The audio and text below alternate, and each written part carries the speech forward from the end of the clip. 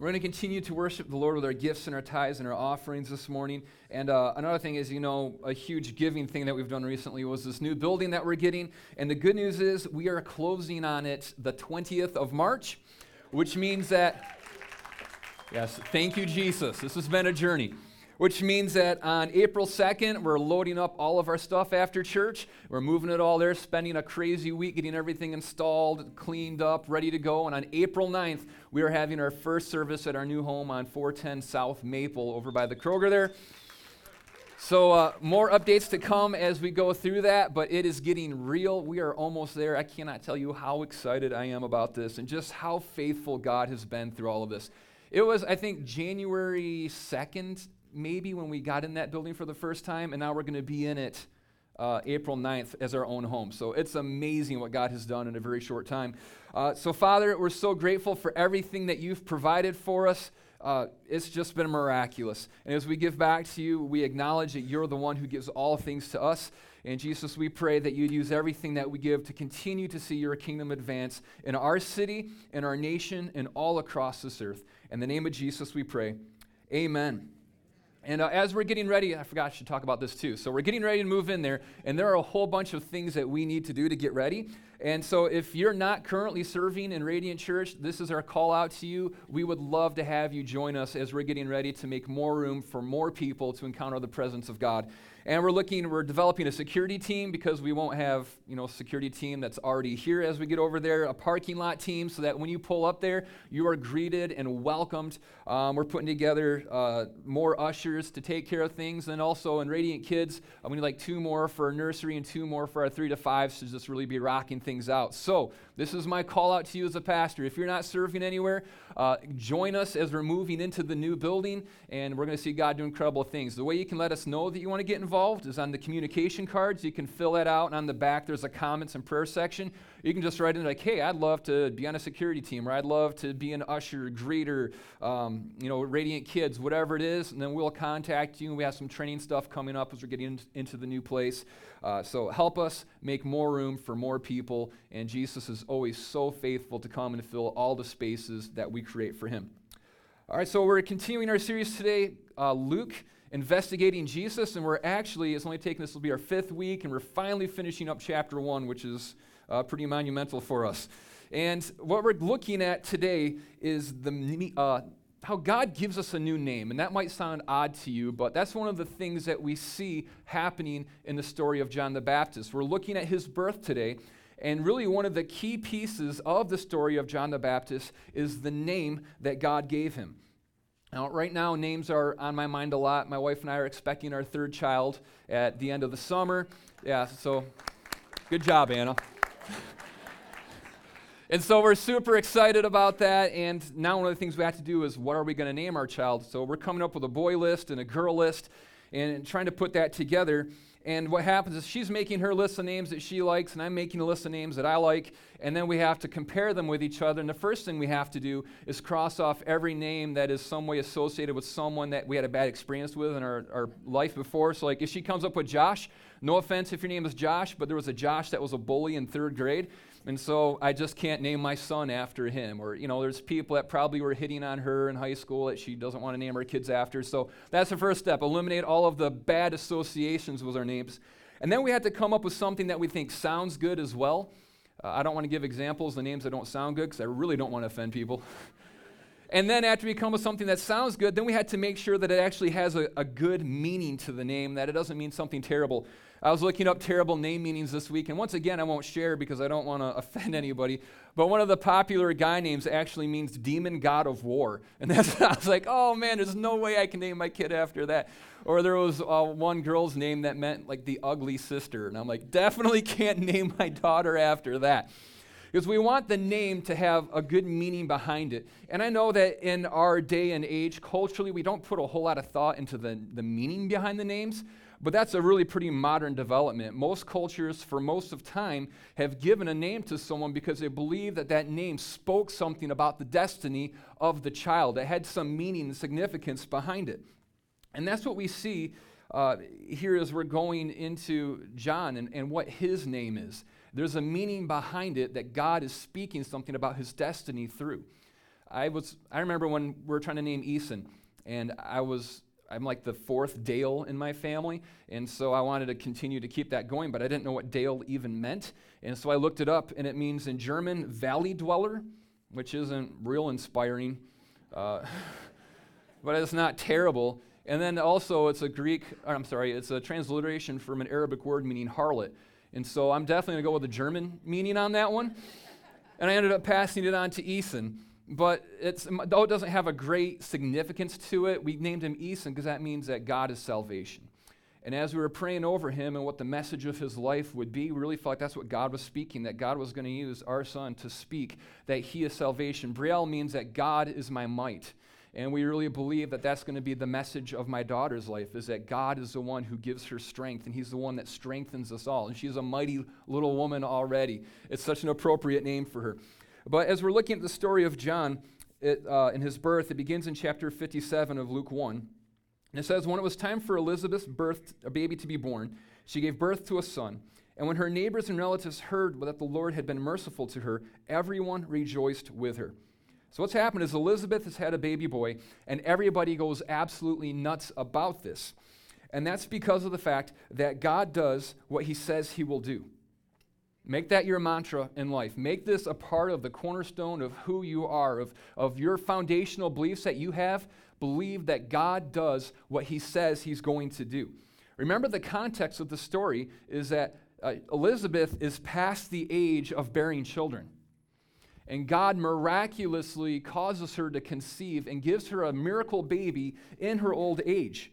Now, if they had been a couple in their 20s and 30s and they got pregnant and had a baby, your family would be happy with you, but the whole town isn't going to rejoice with you. But because of the fact that this was an absolute miracle that has taken place in her life, something that was impossible in the natural, everybody recognizes what's happened here, and now they're celebrating along with her. And what we believe about God is revealed based on our belief in what he says. If you really want to get down to who it is that you believe God is, what it is that you believe he's capable of, the nature and the character of God, one of the things that reveals that about you is, do you believe that God is capable of doing the things that he says he will do? Now, if God were to tell you something like, you're going to have good luck today, every one of us would be able to believe that, right? Because it doesn't take anything miraculous for you to have a good day or a lucky day. That's like the fortune cookie version of God. It's just speaking things that are really vague, they're not specific, and it could happen to absolutely anybody on any given day. But if God were to speak to you and say, hey, you might be post-menopause, but you're going to be pregnant and you're going to give birth to the one who's going to proclaim that the Messiah is coming, that takes some faith. Now it starts thinking, what do I really believe about God? Do I believe that this is something that he's capable of doing, or do I limit God and what he's able to do based on my perception of my experiences, what's plausible, can God suspend natural law, these sorts of things.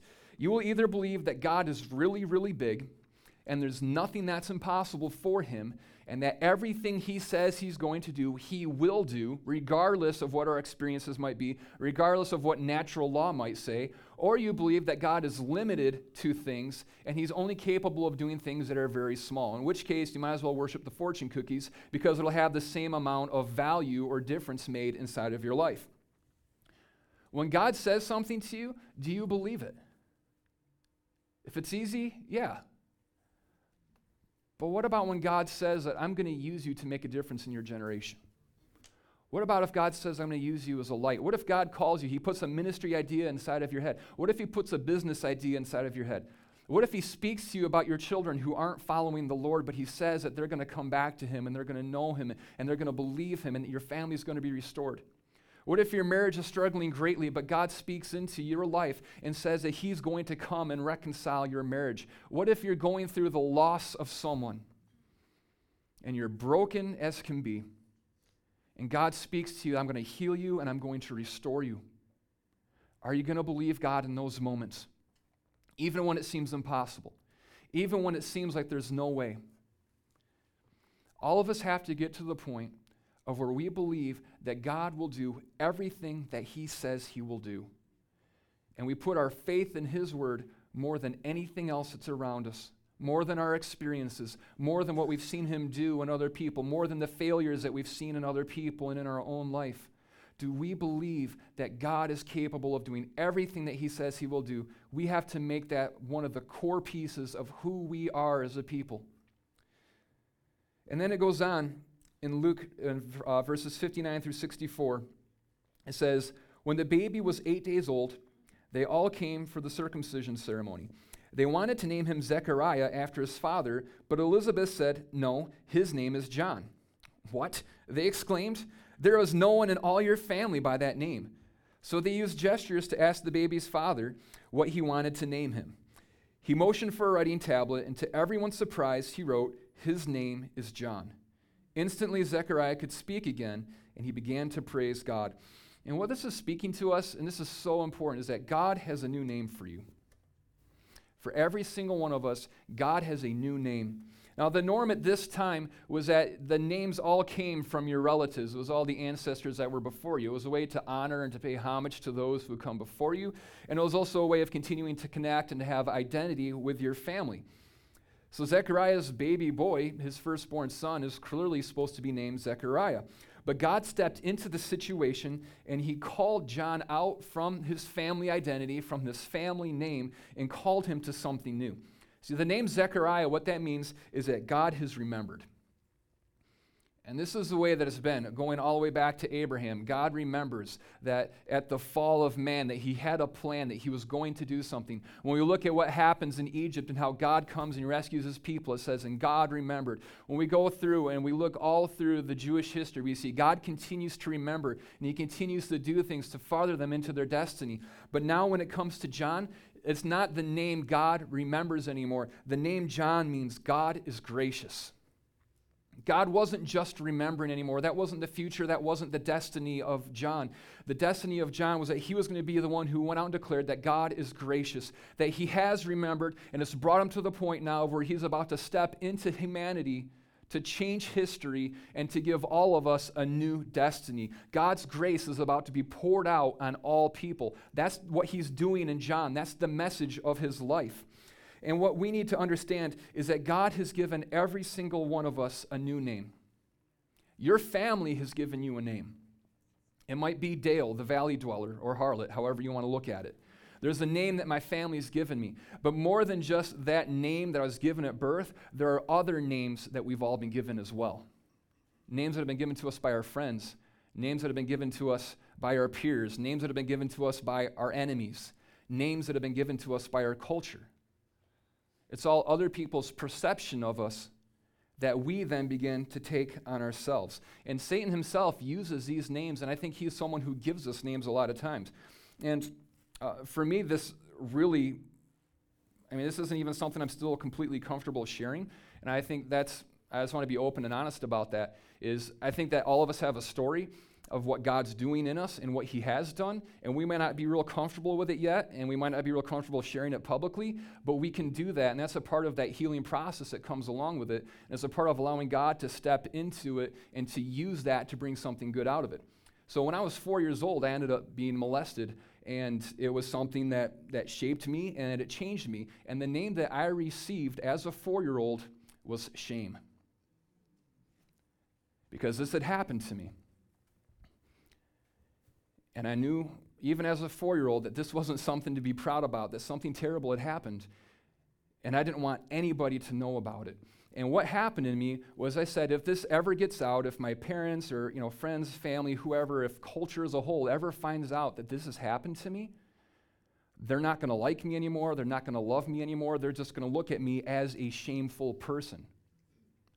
And so what I did was I decided I need to be so good at something that even if other people found out what had happened to me, they would still love me, because even though this had happened, I was really good at this thing. So I still had value, I still had worth, and I still had importance to other people.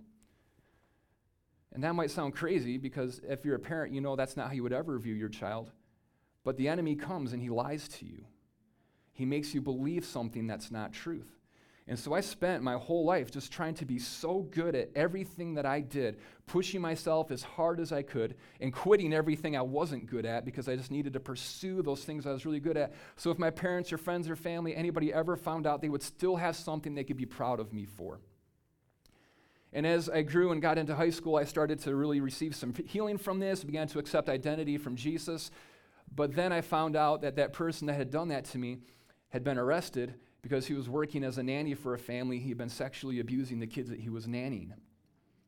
And instantly, the shame all came back, and worse than it had ever been, because I thought if I'd had the strength and the courage to tell someone what had happened, then he would have been put away, and this wouldn't have happened to these kids. I felt like I was the reason that this had been done to them. I didn't think about the actual person that was abusing them. I felt like I was the one that had caused this to happen to other people. And now not only was I someone that had been, damaged as a child, but I was someone that didn't have the strength inside of me to save other kids from having that happen to them as well. And I felt more shameful than I ever had before.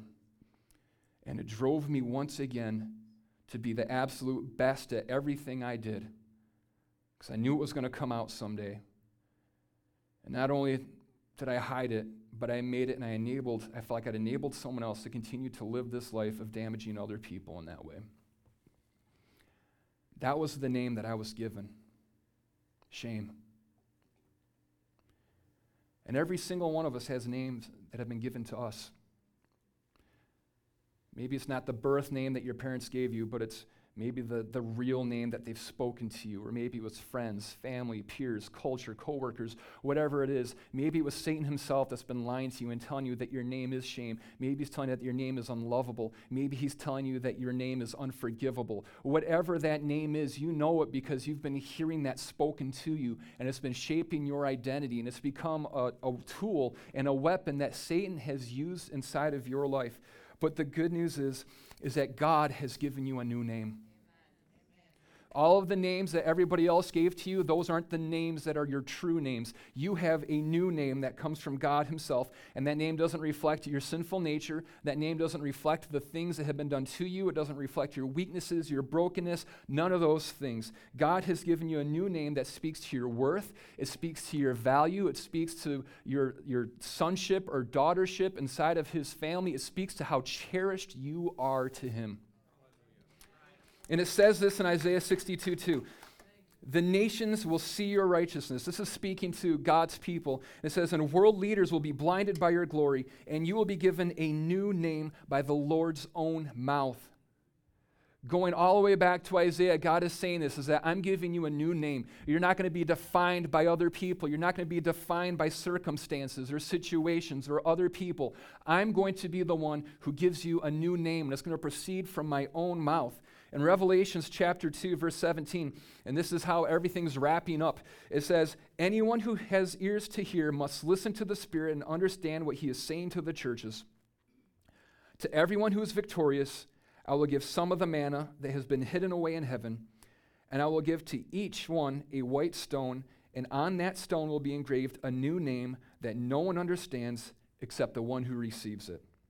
Now, white stones in this culture, what they were used for is there were like 7 different things, and I'll just hit up on a couple of them. Is one, if you were a slave gladiator that had been, you've been living a life of death and violence and fear, you were a slave, you didn't have a will as to what you were going to do in your life, you could be given a white stone, and that was symbolic of that you were now a free person. You were no longer a slave. You were no longer going to be forced to live a life that you didn't want to live. You were free now. You were given a white stone. Part of what this is speaking is that God gives you freedom. You used to be a slave to sin, but now he frees you from that, and now you can follow a new and different life. It was also something that was a symbol of provision. There'd be white stones that had the emperor's inscription on it, and if you were poor, what would happen is they'd go out and they would give one of these to you, and you could take that to the granary, and now you would be entitled to grain so that you would have food. It was a symbol of provision that had been given to you, that wasn't something you could provide from yourself, was because of the mercy of the emperor. A part of the white stone speaks to the fact that God is your provision. He's the one who has so much mercy on you that even you can't supply the things for yourself that you need, but he's able to supply those things for you. It also speaks to a vote of innocence. If there was something that was being voted on, there was 2 stones. There was the black stone, which meant that they were voting that you were guilty, and there was a white stone that would mean that they found you to be innocent. God finds you innocent now Through Jesus, there's forgiveness of our sins so that we're no longer condemned because of the things that we have done, but the white stone has been cast for us, meaning that we are free, we are clear that we are innocent, and we are righteous before God, our Father, and our Judge. And another thing that a white stone would be was an amulet that they would make, and it would have the signature or the name of the God that they worshiped. And so this speaks to the fact that the God that we call on, the God that we belong to, is the living God. And now we are entitled to his protection, and we are entitled to his moving inside of our lives. We have the white stone with the inscription of Jesus on it. And we also have a new name that's been given to us. And I love that it says that no one understands what that name means except for the one who receives it. And what that speaks to is that every one of us has a story. Like I shared a small piece of my story. And when I get my white stone in heaven that has my name on it, I'm the only one that's going to understand what that new name means because I'm the only one that's lived out my story. And God's using every one of our stories. And if let's just say my white stone meant cherished, you might not understand what that would mean to me, but I know exactly what that means to me because I'm the one that's walked through the guilt, and I'm the one that's walked through the shame of my past and my story, and now I've received this new thing. God is working through the story of your life. All of the things that the enemy meant to use to destroy you and to tear you down and to keep you from the destiny that you were called to in Jesus, Jesus is using to bring freedom to those who are around you. He's come and he's brought freedom and deliverance to you, and he's going to use the pains and the hurts and the brokenness that you've experienced to bring life to other people who have gone through the same thing. When I was going through my health issues, you know who I wanted praying for me and talking to me and encouraging me was people that have been through serious health issues. My brother-in-law, Chris Lepsch. My heart's broken for everything that he went through as a child with leukemia and all of that. But God used that as a testimony, as a story, and a way to bring life and encouragement to me and to so many other people. For every broken marriage that I've seen, as much as my heart grieves and I recognize this doesn't line up with what God wants for us, still I see the story that's going to come out of that. How even in abandonment and brokenness in marriage, we've been made the bride of Christ, and that our groom never abandons us, he never forsakes us, and that even as we go through that heartache, he's the one that comes and comforts us, and he's the one that restores us. For people that have lost children, for people that have lost spouses, for people that are suffering with mental illness or other physical ailments, whatever it might be, as horrible as it is, and as much as the enemy will use that to try to name you and define you and speak of value to you, Jesus comes and he stops that and he gives you a new name. And he uses everything that's happened to you to bring glory to himself, to bring healing to you, and also to go out and to speak of life and light and hope that we have found in Jesus to others who are going through the same thing. It's incredible what it is that God does. And then it goes on to speak to this. We're free from the old names. Embrace that new name that God has for you. And in Luke 65 through 66, it says, "Awe fell upon the whole neighborhood, and the news of what happened spread throughout the Judean hills. And everyone who heard about it reflected on these events and asked, 'What will this child turn out to be?' For the hand of the Lord was surely upon him in a special way." Just as people tried to give John a family name, there was also a family expectation for him. At this time, you didn't dream about what you wanted to be when you grew up and what you would do. It was like, hey, generations ago, your family decided exactly the career path that you were going to take. If your parents were farmers, guess what? You were going to be a farmer when you grew up. If your parents were fishermen, guess what? You were going to catch fish for a living. Even we see this with Jesus. His dad was a carpenter. Probably his grandpa was a carpenter, great-grandpa a carpenter. So Jesus, what did he do? He was a carpenter.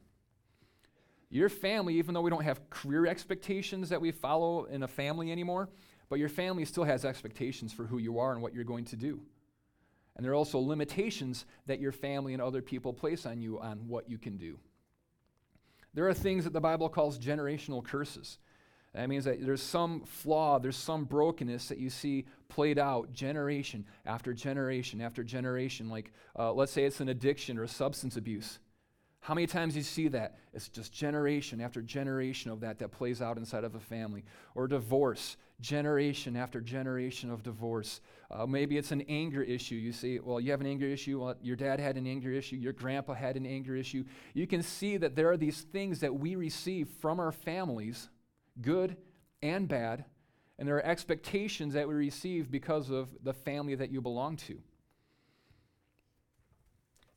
Growing up, I was a Brown, so there was an expectation that we were going to be in the choir, we're going to be acolytes, we're going to sit in the front row at church. And that's a very small thing, but that was an expectation that was put on us because of my family that I belonged to.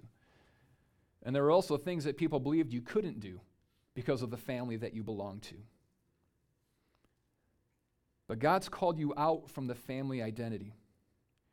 He's called you out from family brokenness.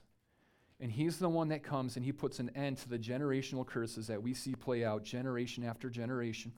And you can decide that because of the call of God on me, that it stops here. Now, John had a great thing. His dad was a priest, so he was going to grow up to be a priest as well.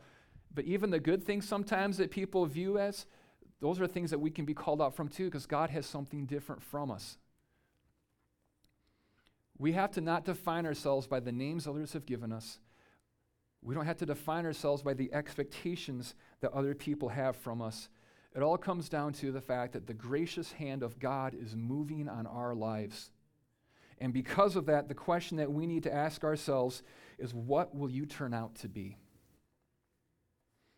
The only limit to who you will turn out to be is the limit of your agreement with Jesus. It's an agreement with the new name that he's given you. It's an agreement with the new life and the new destiny that he's called you to. It's an agreement with his will for your life. And will you agree with it so much and believe in it so much that you will become obedient to everything that God speaks to you? Never limit yourself and what God can do on you because of what other people say or what other people think, because of the family and friends that have come before you. Never limit yourself, even based on your own inabilities, your own inadequacies. It comes back to the call of God on your life. And if we believe that his word is unshakable, if we believe that God's going to do everything he said that he will do, then what he's spoken in your life will come to pass. Nothing is impossible for him. Never limit yourself. Wonder, what is it that my life is going to turn out to be because of who Jesus is in me? And then it goes on in 67 through 80, and it says, "And his father Zechariah was filled with the Holy Spirit and gave this prophecy. Praise the Lord, the God of Israel, because he has visited and redeemed his people. He has sent us a mighty Savior from the royal line of his servant David, just as he promised through his holy prophets long ago." So this is speaking to who we are. So in Jesus, you are, number one, redeemed. That word redeemed means that you've been gained through a price that was paid. It means that you're no longer lost. You're not identified as a sinner. You're not identified as a failure or someone who's far from God. You're not identified as broken. You're redeemed. And what that means is that Jesus came and he paid the price to purchase us, to gain us into his family with his own blood. He went to the cross, paid the price for our sins to redeem us, to give us a new identity. We are a people who are redeemed. And that was God's plan from the beginning. That's why it talks about through the prophets. It was talking about this was going to happen all the way going back to the fall of man. God gave that first clue that he was going to come himself to pay the price for our sins so that we could be readopted into his own family. And then it continues and says, "Now we will be saved from our enemies and from all who hate us. He has been merciful to our ancestors by remembering his sacred covenant, the covenant he swore with an oath to our ancestor Abraham. We have been rescued from our enemies so we can serve God without fear in holiness and righteousness for as long as we live." So that second thing is, in Jesus we are saved from our enemies. Sin and death are defeated. They don't have a hold over you anymore. They don't have power over you. The greatest problem that every single one of us faces is that we die deserving death. But Jesus came and defeated the enemy of sin and death for us so that we could now go, and number 3, be a servant without fear. Isn't that funny that God is identifying us as servants? There's an expectation on every single one of us. If you've been adopted into the family of God, you receive the identity of a son and of a daughter, but He's also called you to be someone who is a servant. Every single one of us. Our culture says that life is about having other people serve us. Jesus, in the life that He's given us, the culture of the kingdom of heaven says that my life isn't about being served. My life is about serving others. It's about pouring myself out for others. And most importantly, it's about pouring myself out as a servant of the living God. And we can serve Him without fear, because if Jesus is sitting there and He's this completely holy and all-powerful, which He is, but we're a sinful people, the last person I want to be around is Jesus. Because I'm so aware of how broken I am and how unworthy I am to come into His presence. I'm scared of God. But because of what Jesus has done, because He's defeated the enemies of sin and death, because He's given me a new life, because He's made me someone who is pure and holy as well, now I can approach Jesus without any fear. It says that God has called us His friend. I might be a servant. I'm never going to become flippant in the presence of God, but I recognize that part of what He did on the cross was brought me into His family, and He brought me into friendship with Him. I can approach Him full of confidence. It's the place that I want to be now. I want to serve Jesus in His presence, and I don't have to have any fear, any condemnation, guilt, or shame as I approach Him. And then number 4, in Jesus we are able to live a holy and righteous life. You don't have to keep living the same life that you were living. Filled with shame, filled with brokenness, filled with heartache, pursuing the same things, trying to find worth and value and comfort in all of the same old ways that we used to, that just continue to lead us to more shame, more sin, more heartache inside of our life. Because Jesus didn't just pay the price for our sins on the cross so we could go to heaven someday. He defeated the power of sin in our life so we don't have to continue to live continuing to sin anymore. When we were born, we were slaves to sin. You could try not to sin, and you would never be able to stop sinning.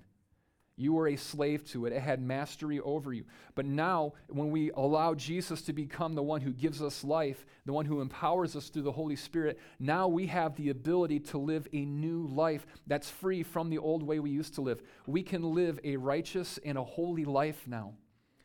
And that word holy, that means that we're called and set apart for God's own purposes. Everything that we do should be evaluated through the lens of, am I living out the call of God to be set apart for His purposes? Or am I wasting my time, my energy, my heart, and myself on things that are not for Jesus? So if we are, that sin, it leads to more heartache, more brokenness. It leads to more distance between ourselves and God. And it keeps us from doing the things that He really called us to do. They're going to bring fulfillment and joy and peace in our lives. You're able to live a holy and a righteous life. You're able to break free from all those things that you used to do. And then it continues and says, "And you, my little son, will be called the prophet of the Most High, because you will prepare the way for the Lord. You will tell His people how to find salvation through forgiveness of their sins." So number 5, you're a prophet of God. Every single one of us are a prophet of God. And there's 2 things that we do as a prophet. It's number 1, we prepare the way for the Lord. We continue to be those who are working and moving so that God can come and move upon someone's heart. That's why we do the things we do as a church. That's why we serve. It's why we give. It's why we create places for people to encounter God, is because we're preparing. Just like there was someone who came and they worked in you to prepare for God to come to you. Maybe it was your parents, a friend, a pastor, a coworker. There was someone that before you made that decision to follow Jesus, they had been working and they had been laboring. They were preparing for that moment when you would really have a revelation through the Holy Spirit of who God is and His call on your life. And then the second thing that we do as a prophet is we tell people how to find salvation. We proclaim this message of the gospel, that though we're lost, though we're broken and fallen, God's had a plan in place since before time began to bring salvation to us, that we no longer have to live with the penalty of sins on us, that there is freedom that is found in Jesus Christ, and there's new life that is found in him. It says, and because of God's tender mercy, the morning light from heaven is about to break upon us to give light to those who sit in darkness and in the shadow of death, and to guide us to the path of peace. If we are all of these things in Jesus, if the only limit of what we will be is the limit of our agreement with Jesus and obedience to his word, then nothing is impossible for us. And I'll close with this. That we might live in a dark time and in a broken time, but God has saved us from that. And he's called you to go and to arise and to shine in this dark age and go to those who are still sitting in darkness, to go to those who are still brokenhearted, to those who are still far from God our Father, and tell them the good news of what he's done in your life. I think oftentimes we make evangelism out to be so complicated and so hard, and there's all these steps and processes and classes you have to do. You know what evangelism is? It's just going and telling other people what God's done in your life and what he's able to do in theirs. And the Holy Spirit enters into that, and he begins to move on their heart so that the words that you're speaking, it might be broken, it might be choppy, you might leave out key concepts and thoughts, and that's okay. Because as Paul said, I didn't come to you with clever words and speech. I came to you demonstrating the power of the Holy Spirit. And that's what we do every time we encounter someone who's lost, hurting, and broken. And we tell them the story of what God's done in our life and what he can do in their life. We demonstrate the power of the Holy Spirit that's been working inside of us. That's how we rise. That's how we shine. We tell people what God has done. And then it goes on to say, John grew up and became strong in spirit, and he lived in the wilderness until he began his public ministry of Israel. And the last concept here is that you grow and become strong in spirit. John wasn't born going out, doing the ministry, calling people to repent, and all the other things that we're going to learn about next week. He started out life just a little itty-bitty baby that didn't do anything but grow and receive from others. When we make that decision to follow Jesus, we're born again, it says.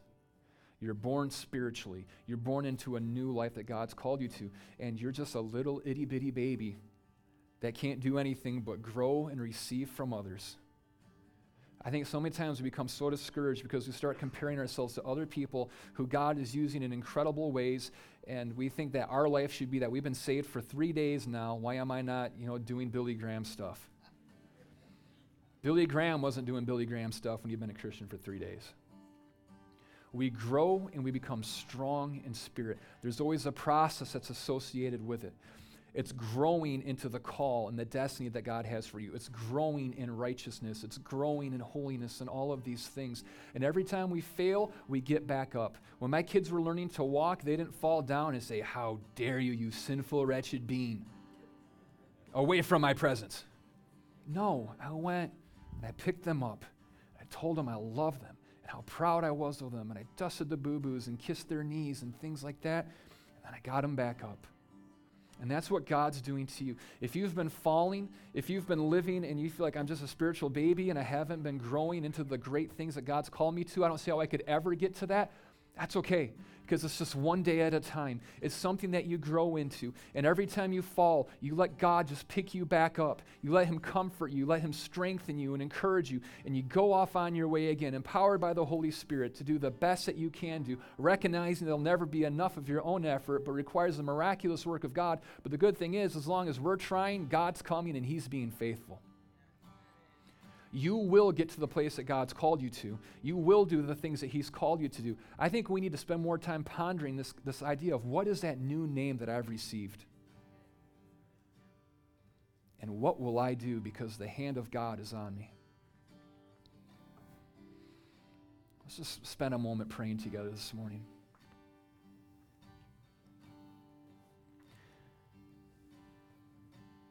Father, we thank you that you are such a good Father to us.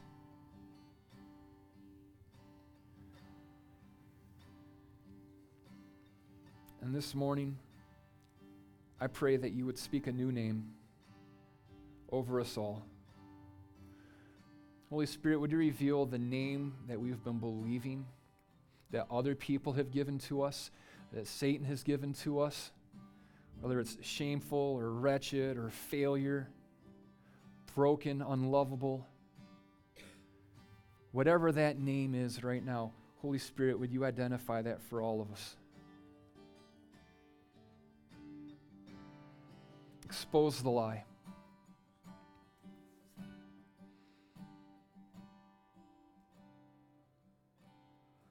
And now, Father,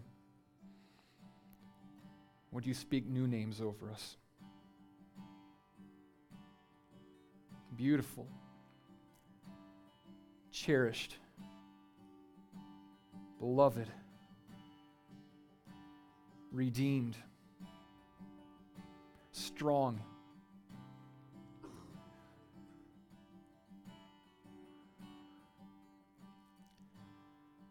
Jesus, break that curse that's been over us and over our families.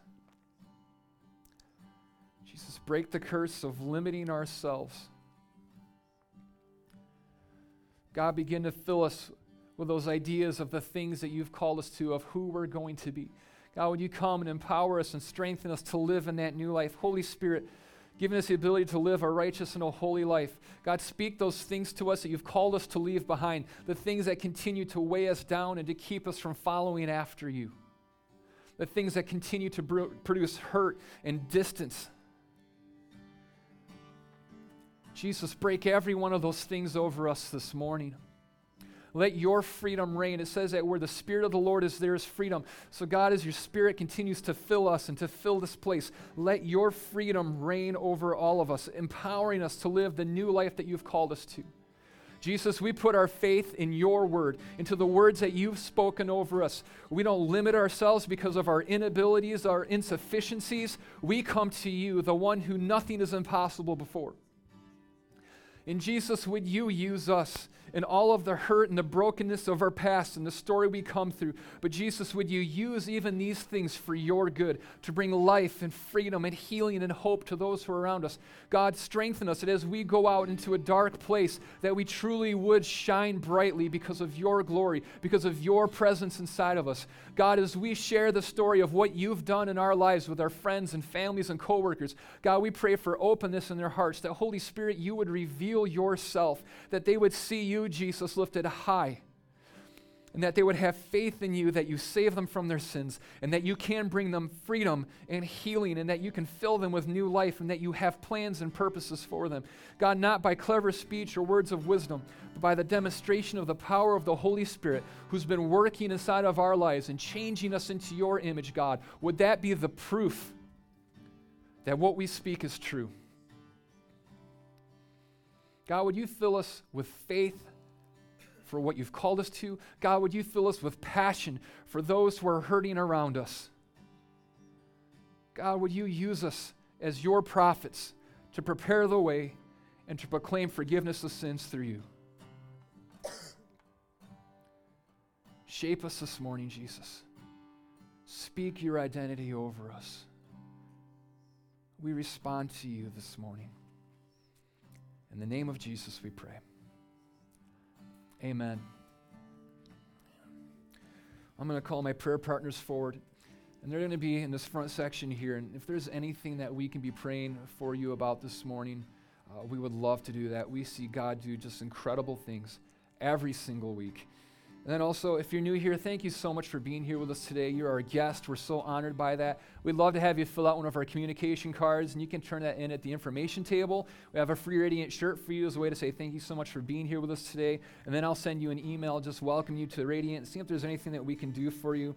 Also today we have our Next Steps Grow class going on. If you want to know how to really jumpstart your relationship with God and grow close to Him through prayer and through, I should know this stuff, through prayer and through studying Scripture and through worship, then it's just a 45-minute hour class in our Next Steps room right after church. Go there. You will be encouraged by that. And then also, continue to keep, Brother Abraham, I knew I was forgetting something. I was just stalling. That's what we do.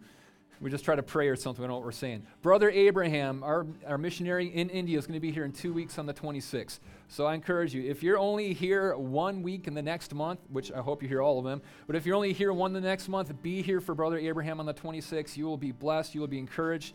It's good to see we put a lot of money into supporting him and his ministry. And so come and hear what it is that God is doing through your faithfulness and generosity in him and the nation of India. Come forward for prayer. If not, go eat some snacks, drink some coffee, meet some friends, and we'll see you back here next week. God bless.